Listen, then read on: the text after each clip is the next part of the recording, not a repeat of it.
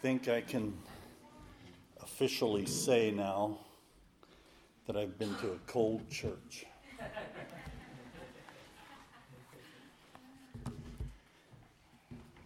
Nothing personal against you and not spiritually, but it's cold.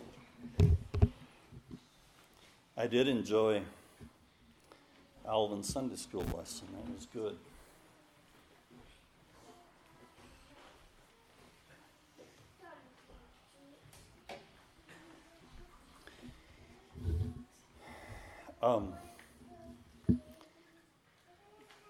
It is just absolutely heartbreaking to hear about the family that has the child taken away. That I just can't imagine that. I can't imagine the pain of that. Especially if it's for some false accusation. That's just hard to bear. And I want to talk a little bit about the justice system, but that's not my topic, but I'm just going to use them a little bit. But it's heartbreaking to see a justice system going wrong, doing things that actually hurt the people that they're serving. And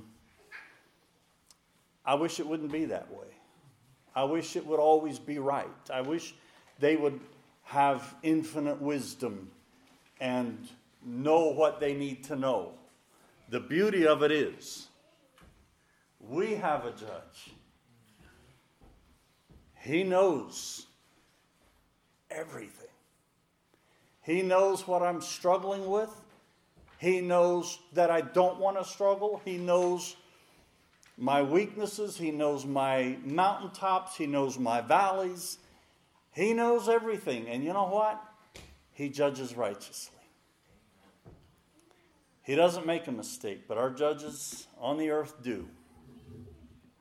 So it is really good to see Marvin and Cindy and Mr. and Mrs. Warren, all of you. It's really good. I didn't think I would know many people here, but I'm kind of surprised because I do recognize a lot and got to meet a couple this morning already. So I'm blessed. I was blessed to be here so far. So I'd like to pray, if we could, yet one more time, just to clear our minds and just take a quiet time in prayer. You know, when we come to this moment, we want to hear from God. This is not about me. I can give you the grandest topic and speak the grandest words if I had that ability, I'm saying. But I could do all of that and you could still go home empty. But if the Holy Ghost speaks, he can do it through a donkey. And that gives me hope. So I just want the Holy Ghost to be here to minister to your hearts, change what needs changing, lift up what needs lifted, encourage where encouragement is needed, that things would go well for you. So let's just pray. Heavenly Father, we do quiet our hearts, and yet we know that there's a battle around us, and even we're reminded with this child being taken away, there's a vicious battle going on in this world. But yet we know that the King of Kings is still on the throne. The King of Kings has not lost his power. His arm isn't shortened that it cannot save. He can move mountains. He can turn the world upside down. He can destroy the world and make a new one. He can do anything he wants. These things seem really, really big to us, and they hurt, and it's painful, and it seems like a travesty of justice to have these things. And yet we place our faith not in this world, not in the governments of this world, but in you, the King of Kings, the Lord of Lords, the everlasting Father, the Prince of Peace. We rest in you this morning. And I pray that you would open our hearts to this thing of being forgiven by God. Check each one of our hearts, Lord. Am I forgiven? Do I know I'm forgiven? Do I believe I'm forgiven? Do I act upon that forgiveness, or do I still try to do what's already been done? Lord, would you work through this word, not necessarily through me, but through the power of the Holy Ghost, directly into hearts. May there be lives that are changed. May there be spirits that are lifted up and built up and encouraged and strengthened and direction and all of those things. Let your name be glorified. We love you. We appreciate what you've done for us, and we will always worship you for it. In Jesus' name, amen. I want to talk about God forgiving us. And you would think that church people would know that. Of all people, church people should know that they're forgiven. But I find it's not the case. I find people all the time saying, well, I struggle with this thing. I have this really dark thing in my past, and it just bothers me, and I don't know. Is it forgiven? I don't know. It seems like every time I pray, it's in front of me. It seems that when I face a battle, that I think this is God punishing me for this. When I face something that, let's say a child is taken. Okay, God, is it because of that? You see the danger of not knowing that we're forgiven. There's Christians that are crippled, and they're good people. They love God with all of their heart, but they're crippled because they can't get past this thing that they are forgiven. Because the thing that they have done is bad. And they admit that. They have no issue with that. I know it's bad. But why would God forgive me? And then the other side of that coin is this casualness of, it doesn't matter what I do, it doesn't matter how I live, I just say, God, I'm sorry, and it's just willy-nilly forgiven. Just no big deal. Sort of like you say, he's not real cool. And I hear about it. Oh, he didn't mean that. He was just being ornery. And forget about it. No big deal. We say things all the time. We don't mean them. And so, it's not a big deal. Don't worry about it. I think men are a little bit more likely to say that. Women are more likely, I want to hear an apology. But don't worry about it. It's just not a big deal. And somehow we think. Let me ask you, on what basis should God forgive you? On what basis do you feel forgiven? What do you base your forgiveness on? Your feeling? Well, I feel forgiven. You may or may not feel forgiven. Does that change the actual fact? Are you forgiven just because you feel or don't feel forgiven? And I want to use an illustration, and I've heard this illustration used, by a lot of preachers because it was written in a book that's pretty old, and preachers use it because it's a good illustration. And it brings this about. I'm studying the attributes of God to put a series together, and it's just massive. I just can't. I'm not even halfway, and I just can't get there. And I keep running into this thing over and over and over and over. I run into this very thing. So the illustration is this. Let's say, suppose you come home from work and you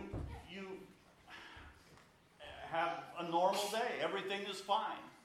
You open the door and there's utter chaos. There's blood everywhere. The house is upside down. Your family is murdered. They're scattered. They're laying around. You know something really bad is happening, something awful. This will change your life forever. This is a nightmare. This can't be true. You see the perpetrator. He's still in the house. He's still in action. His hands are still red. You tackle him.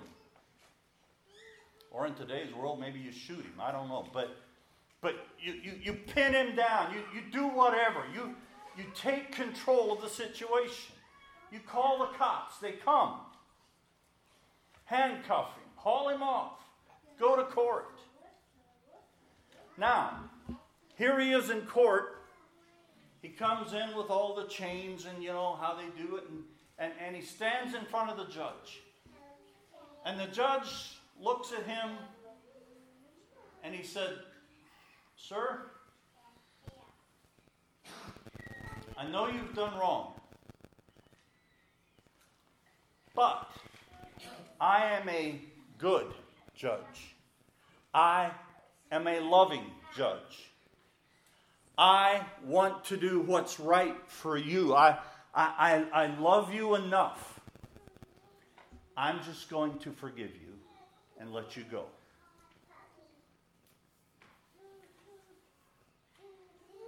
And you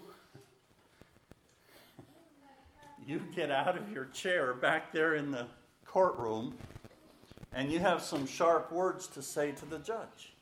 You don't know anything about love. You don't know anything about justice. You don't know anything about giving my family justice. What you've done is atrocious, and that's not loving. You're not helping this guy. You're not helping me. You're not helping my family. This is not justice. So why are you setting this guy free? They would probably arrest you for contempt because you'd have such sharp words for this judge. And rightly so. Why do you wear that robe representing Lady Justice? It's a travesty. Yet, come back. Isn't that the way you and I many times come to God? We just expect Him to forgive us. On what rights are we forgiven? We sang about it this morning. Alvin talked about it this morning. But I wonder, do we put it together? On what rights are we forgiven? Is it simply because I say, I want to be forgiven. Lord, I'm sorry. I want to be forgiven. So therefore, God just says, okay, don't worry about it. It's fine. Or is there a reason He can forgive me? The Bible says in Proverbs, I didn't know you guys have an overhead. So I have this, but I didn't get it to you to put it on the overhead. But in Proverbs 17:5, acquitting the guilty and condemning the innocent, both are detestable to the Lord. Acquitting the guilty. Now, when you confess your sin, are you guilty? You did it. So if you did it, and you expect God to just forgive you, then that makes Him detestable to Himself. We got a problem. How can God forgive me for something that I have done if He, in His own word, says that's detestable? You condemn the innocent, that's also detestable. In Ezekiel 18:20, it says, the soul that sins shall die. That soul shall die. So, how and why would God forgive us? If we want to be forgiven, we have every right to come to Him and ask for forgiveness. We'll get to that. But, by the way, what time do you guys close? Whenever you're done. Well, is it 11:30? No, anywhere from 11:45 to 12. Because I'm going to have to hurry up. If it's 11:30, I need to be almost done. You can go past, Wayne. We love you. So, if God Okay, if I don't understand this stuff, and I just say, God, I need to be forgiven. You're forgiven based on what God has done, whether you understand it or not. You're forgiven because God is a good God, and He did this thing all in the ages past. This is done. You're forgiven. But this is where people get hung up because they can't understand why they're forgiven and truly are forgiven. And I need to convince you this morning that when you come to God and you ask to be forgiven, He is. Turn in your Bibles to 1 John chapter 1. And we want to read this passage, and then I want to just simply explain it. 1 John chapter 1, and you probably know verse 9 by heart, but we'll get there. Verse 5.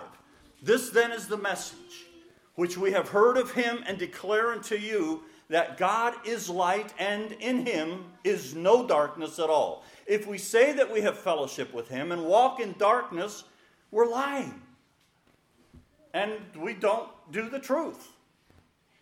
But if we walk in the light as He is in the light, we have fellowship one with another. We don't try to have, we have. And the blood of Jesus Christ, His Son, cleanses us from all sin. Does it? Amen. If we say that we have no sin, we deceive ourselves and the truth is not in us. If somebody, this is a small enough group, you do open discussion.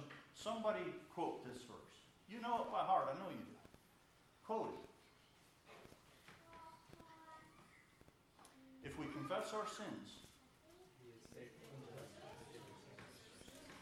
He is faithful.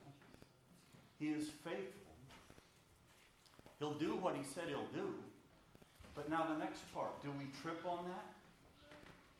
If the Bible says that He that acquits the guilty is detestable to God, how can He be just? The word there is righteous. How can He be righteous and still forgive us our sins? We have a problem. If God wants to forgive us, then somehow He has to overcome this problem. He can't just say what that judge does and just say, well, because I'm so loving, I'm just going to forgive you. That makes Him detestable even to us. We don't like that judge. We don't like that story because it's so rotten. It's so awful. So we look at that judge and say, you are detestable. You have no right to wear that robe. But yet, God is that. In our mind, we just forgive us, Lord. You can forgive us for no reason at all. Just because you're God, you're sovereign. You can do what you want. You don't have to answer to anybody. So you can just forgive us. Well, if He does, then He's detestable to His own self. And in studying these attributes, He never, ever, ever is contrary to His own nature. Yes, He's loving, but He's also just. He's kind. He's merciful. But He's also, He holds the guilty guilty. He's just. He meets it out where it needs to be. So how are we going to overcome this? And I hope you already know it. Most of you do, I'm sure. So, the crosshairs of the judgment for my sin was right on me. The crosshairs of that judgment, I will have to pay for those sins. But that was transferred to Christ. Let me tell you another story. How many of you know of, I think his name is Colin Smith. You ever heard him? I think he's on the radio. I'm not positive, but he wrote a book that I just love. Heaven and How I Got Here. Obviously, Colin didn't go to heaven. But it's just a made-up story from the viewpoint of the thief on the cross. And he's just telling it as if he was that thief. And there he is, and he's cursing Christ at one point. And later he starts seeing something, and he repents, and he says, remember me when you come into your throne. And Christ told him, today you will be with me in paradise. And you know the story well.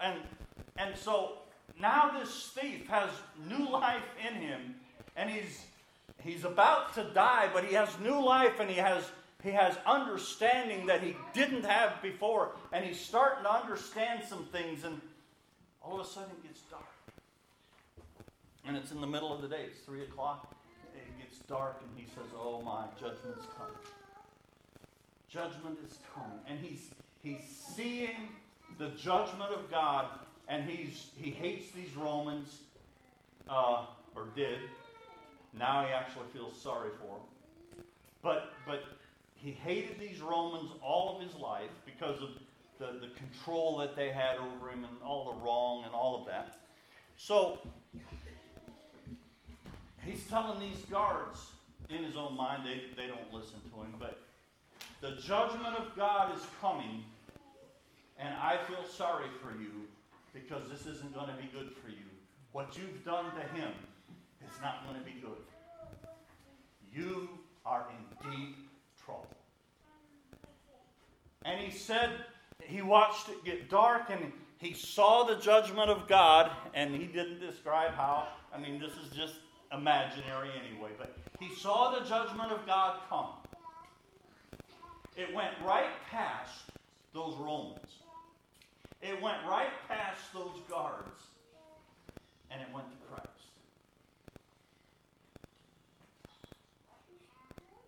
I remember stopping at that point. That's shocking to me. My sin,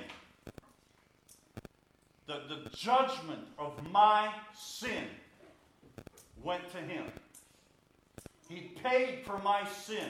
There's articles, I was reading some yesterday, where people absolutely deny that. And it's like, you don't understand what you're denying. Please just accept it. It's what Scripture says. He is righteous to forgive us. How? Because it's paid by Christ. Jesus paid it all, we sang.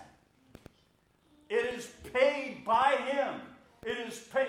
The judgment of my sin, your sin, was put on him. So now when I come to Christ and I say, Father, I'm sorry. I know I've blown it. I know I did things that are absolutely horrible. And I know I did things that are detestable. But based on the finished work of Calvary, I ask for forgiveness. And do you know something? You are forgiven as quickly as you can think. You're forgiven. The consequences are over with. You're not going to have to sit back and do some sort of penance for 6 months. You're not going to go to some proving and prove to God that you're serious. You're not going to have to somehow walk around with a long face and really act sorry for 6 months. You're forgiven. It's that simple. You're forgiven. People have a hard time accepting that. Why? Why? Because they didn't work for it. They didn't deserve it. You know what? You don't deserve to go to heaven. That's just the long and the short of it. You deserve hell. I deserve hell. We don't deserve anything other than that. But because of the work of Christ, I'm going to heaven. So are you if you're born again. You're going to heaven not because I finally got to be good enough. You're never good enough to go to heaven. I don't care how many grand stars you get. You're not good enough. You'll never be good enough. But when Christ paid for your sins, he gave you his righteousness, and you are now credited with righteousness that is his, but you're credited with it, and he took your sins and he paid for them, and you talk about What was the word it used in Romans? The good news of salvation. You talk about good news? That's good news. I don't have to pay for my sin. It's covered under the blood. This thief could go to heaven because his sins were placed on Christ as well. You know, if we sin against what? An animal, it's not a big deal. But we've sinned against God, an infinitely holy God. If we sin against a king or a president or a communist dictator, we're not going to get away with it. If we sin against a parent, it's bad. But if you sin against a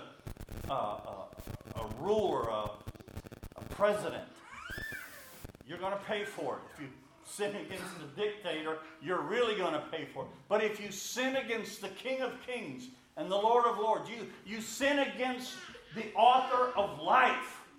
When we sin against life, we take on death. If we sin against peace, we take on turmoil. Whatever we sin against, the opposite is the reward. And God is the God of peace. He's the God of justice. He's the God of mercy. He's the God of grace. He's all of these things. So if we sin against grace, we don't get grace. If we sin against mercy, we don't get mercy. But here's the thing. People say you don't want God's justice. You want God's mercy. That's awful. Don't say that.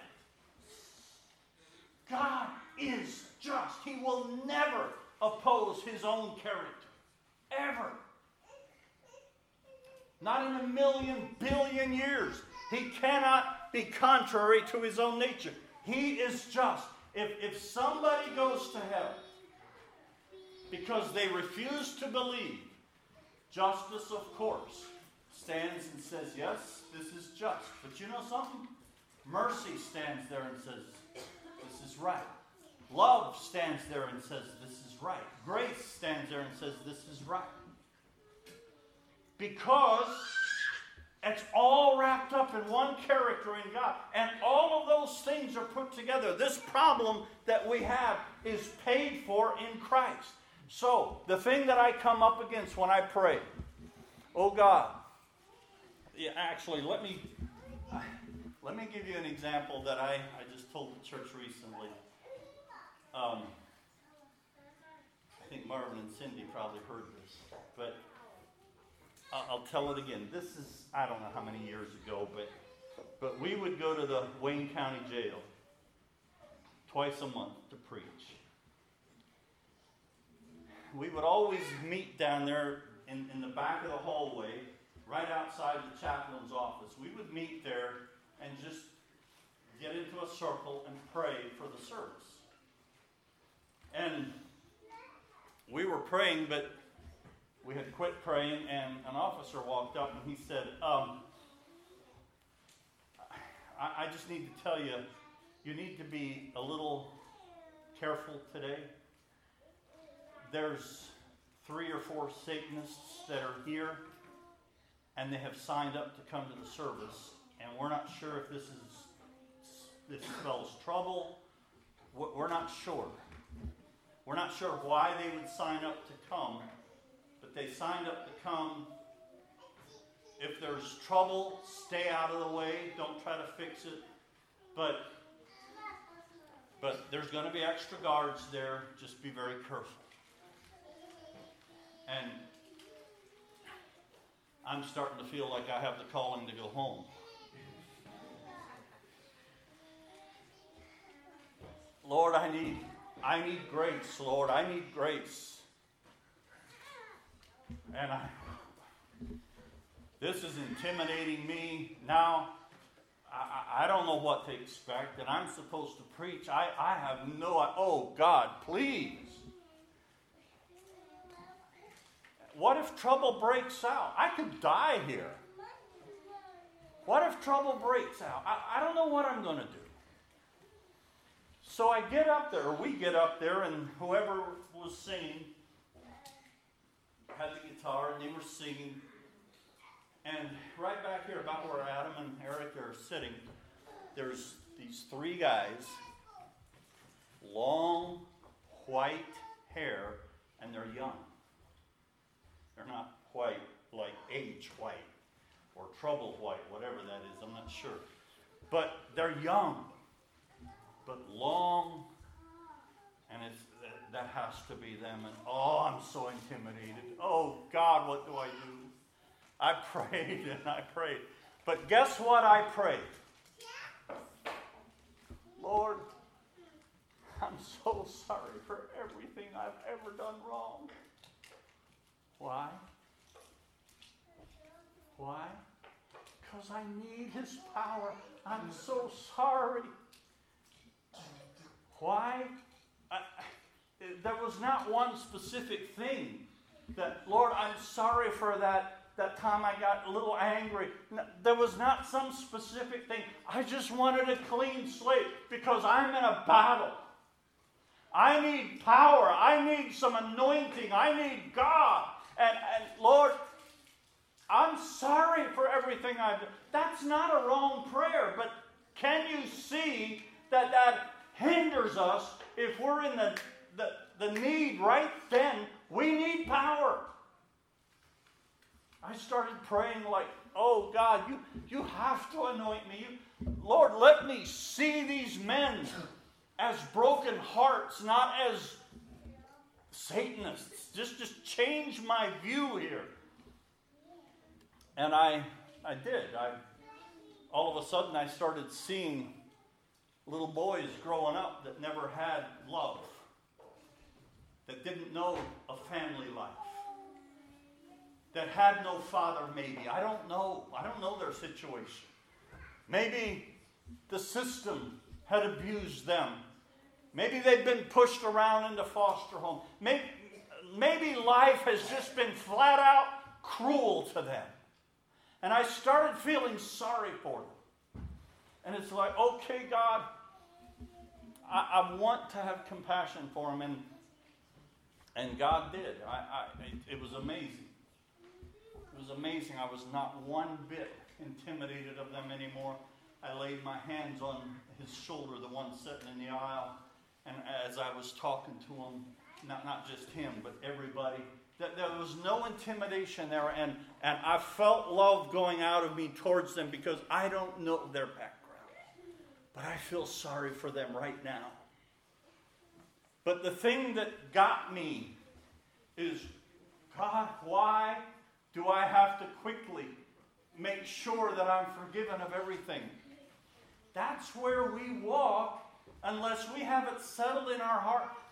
God didn't just one day decide, okay, yeah, you just ask and I'll just forgive, kind of, well, let's make a deal. No. This was a miracle long before the earth was even created. Christ became surety for me and you, that we can be forgiven of our sins. If you're forgiven for your sins this morning, it is because Christ paid for them. If you're forgiven for the wrong that you did today, yesterday, it is because Christ had already paid for them 2,000 years ago. The sins that you will commit in the next year, Christ has already paid for them. But do I still need to be forgiven? Yes, you do. The Bible says confess. Just agree with God is what it says. Lord, that was sin. I'm sorry. I accept the atonement. I accept the finished work of Calvary to pay for those sins. I am sorry. Help me to not do it again. Done. Don't walk around in some sort of despair and some it's so awful. No, we can live with truth, with life, with grace, with power. We can walk with confidence. Not arrogance, but confidence. Lord, I'm free. I'm free. I know I've committed sins. I wonder if I would ask you.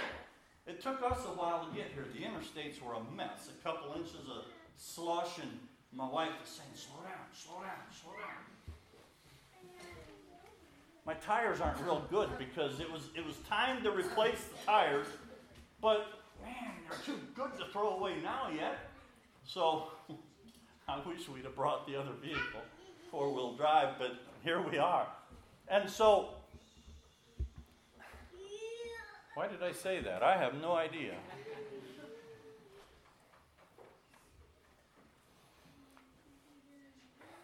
The life that I live, I have no idea where I was going with that. But the life that I live, I need to be able to walk in grace, to be able to walk in confidence, knowing, oh, I know where I was going. If you came to church this morning and something upset you and you snapped at your wife, you told her off,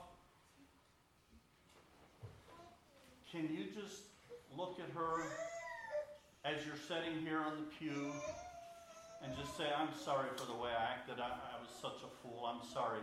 Now are you free to stand here and worship God? And Jesus paid it all. I'm so clean. I'm so righteous. Thank you, Jesus. I'm going to heaven. Does that just work that way? No, we want to say, Lord, I'm so sorry. I'm so sorry. I'm so sorry, Lord. I'm so sorry. You know what? It's paid for. You're free. You're done. You're forgiven. Take the grace and say, thank you, Jesus. I'm free. I'm free. When you run into trouble, when things go bad, God is not punishing you for the wrong that you have done. It's heartbreaking. I was in a really bad situation a while back. Not me, but with somebody that was in a really, really bad situation. And they said, I think God is punishing me. No, He's not. Because I have the authority of Scripture to say that your sins are paid for. There is no more punishment to do. The punishment has gone on Christ. You don't have to pay for your sins. You can bless God for that. You receive forgiveness and say, thank you, Jesus. I am free from this sin. I am free from this guilt. I don't need to walk in this. And you go with confidence. But when we make mistakes and we can't act in faith because we're just not sure. Now, if you haven't confessed it, if you haven't gone to God and said, Lord, I'm sorry, then you have reason to still carry it. Don't try to override that. Just obey what the Bible says. Just confess it. Just agree with God. Lord, this was sin. And if you wrong somebody, go make it right. You know, I'm telling you, the church is made up of people that fail. Any amens? The church is made up of imperfect people that fail other people. I wish it wasn't so. But we do fail each other. If my brother sins against me, and I know that my sins have gone to Christ, and He has just purged me from it, it's much easier for me to just say, it's okay. I don't need to defend it. He doesn't understand. It's okay. Don't worry about it. But you know, we gossip, we slander, we backbite, we carry on. Oh, I think sometimes that's one of the tricks of the devil. Every church, it doesn't, it's in every church. And I wish we could say that, we figured out a way to keep it out of our church. It's going to happen. It just is, because people are people. I wish that if we would start to gossip, our tongue would freeze, but it doesn't. It doesn't. We're allowed to do it, but we say things that we don't have the information on, and we pass it on. And recently I heard something about a good upstanding person as far as I know. And they were telling me this story. I just went like this. I said, no, I don't believe that. I do not believe that. I don't want to hear any more about it. I'm done with that. I think the reason that gossip works so much is we give it an ear. We need to stop it. We give it an ear. And then immediately we're sorry. And then I'm so sorry, I'm so sorry, I'm so sorry. You know, I read a study a couple years ago that guys could forgive each other, but often in a marriage counseling thing, the women were not forgiving the men because the men weren't properly asking, so they wanted to know, well, then what's proper? So they secretly followed these women's lives and just observed them. And when two women had an issue, the woman would just over and over and over say, I'm so sorry. I'm so sorry. I'm just so sorry. And I'm really sorry. And please forgive me. I'm so sorry. Well, and the men weren't doing that. They were saying, I'm sorry. So they said, if you want to really apologize to a woman, just keep doing it. I don't know if that's true or not. My wife never told me to keep saying it.